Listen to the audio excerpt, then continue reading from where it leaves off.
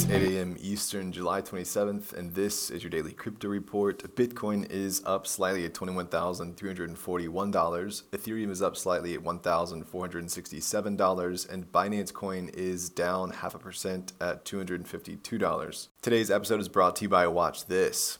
Watch This takes the guesswork out of streaming the best movies and partners with fine artists to put your favorite film posters and a frame on your wall. Buy a fine art print today at watchthiscards.com. Well, the Republican senator of Pennsylvania sent a letter to the SEC accusing the agency of failing to give regulatory clarity that might have stood in the way of retail losses due to the recent downturn in the industry. Senator Pat Toomy, who is the ranking Republican on the Senate Banking Committee, addressed Gary Gensler, saying companies could have adjusted product offerings accordingly, preventing investor losses today, and the SEC would have been free to focus enforcement efforts on the worst actors. In unrelated SEC news, the SEC is investigating Coinbase over its coin listings for several tokens that should have been apparently listed as securities. This investigation predates some insider trading allegations against a former Coinbase employee and his associates. In a recent blog post, Coinbase held that they did not list securities, saying they have a rigorous process to analyze and review each digital asset before making it available on their exchange, a process that they say the SEC itself has reviewed. Continuing,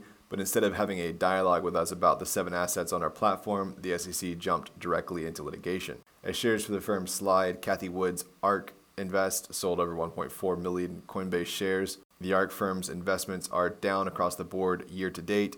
ARK may have lost about $280 million on the trades.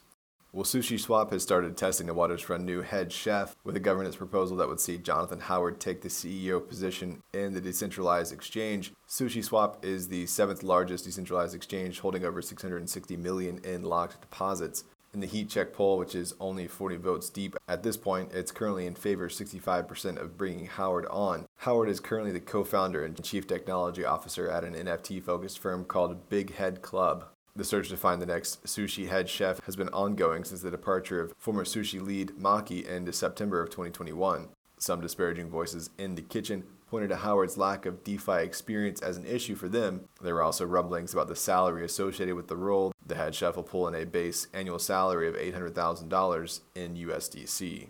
And finally, the exchange Kraken is under investigation for alleged sanctions violations after the New York Times reported that Kraken allegedly allowed users from Iran onto the platform. Kraken said, "We have robust compliance measures in place and continue to grow our compliance team to match business growth." At this point, it's unclear what the fallout will be for the firm. Well, that's all for us today. Visit us at dailycryptoreport.io for sources and links, and listen to us everywhere else you podcast under Daily Crypto Report.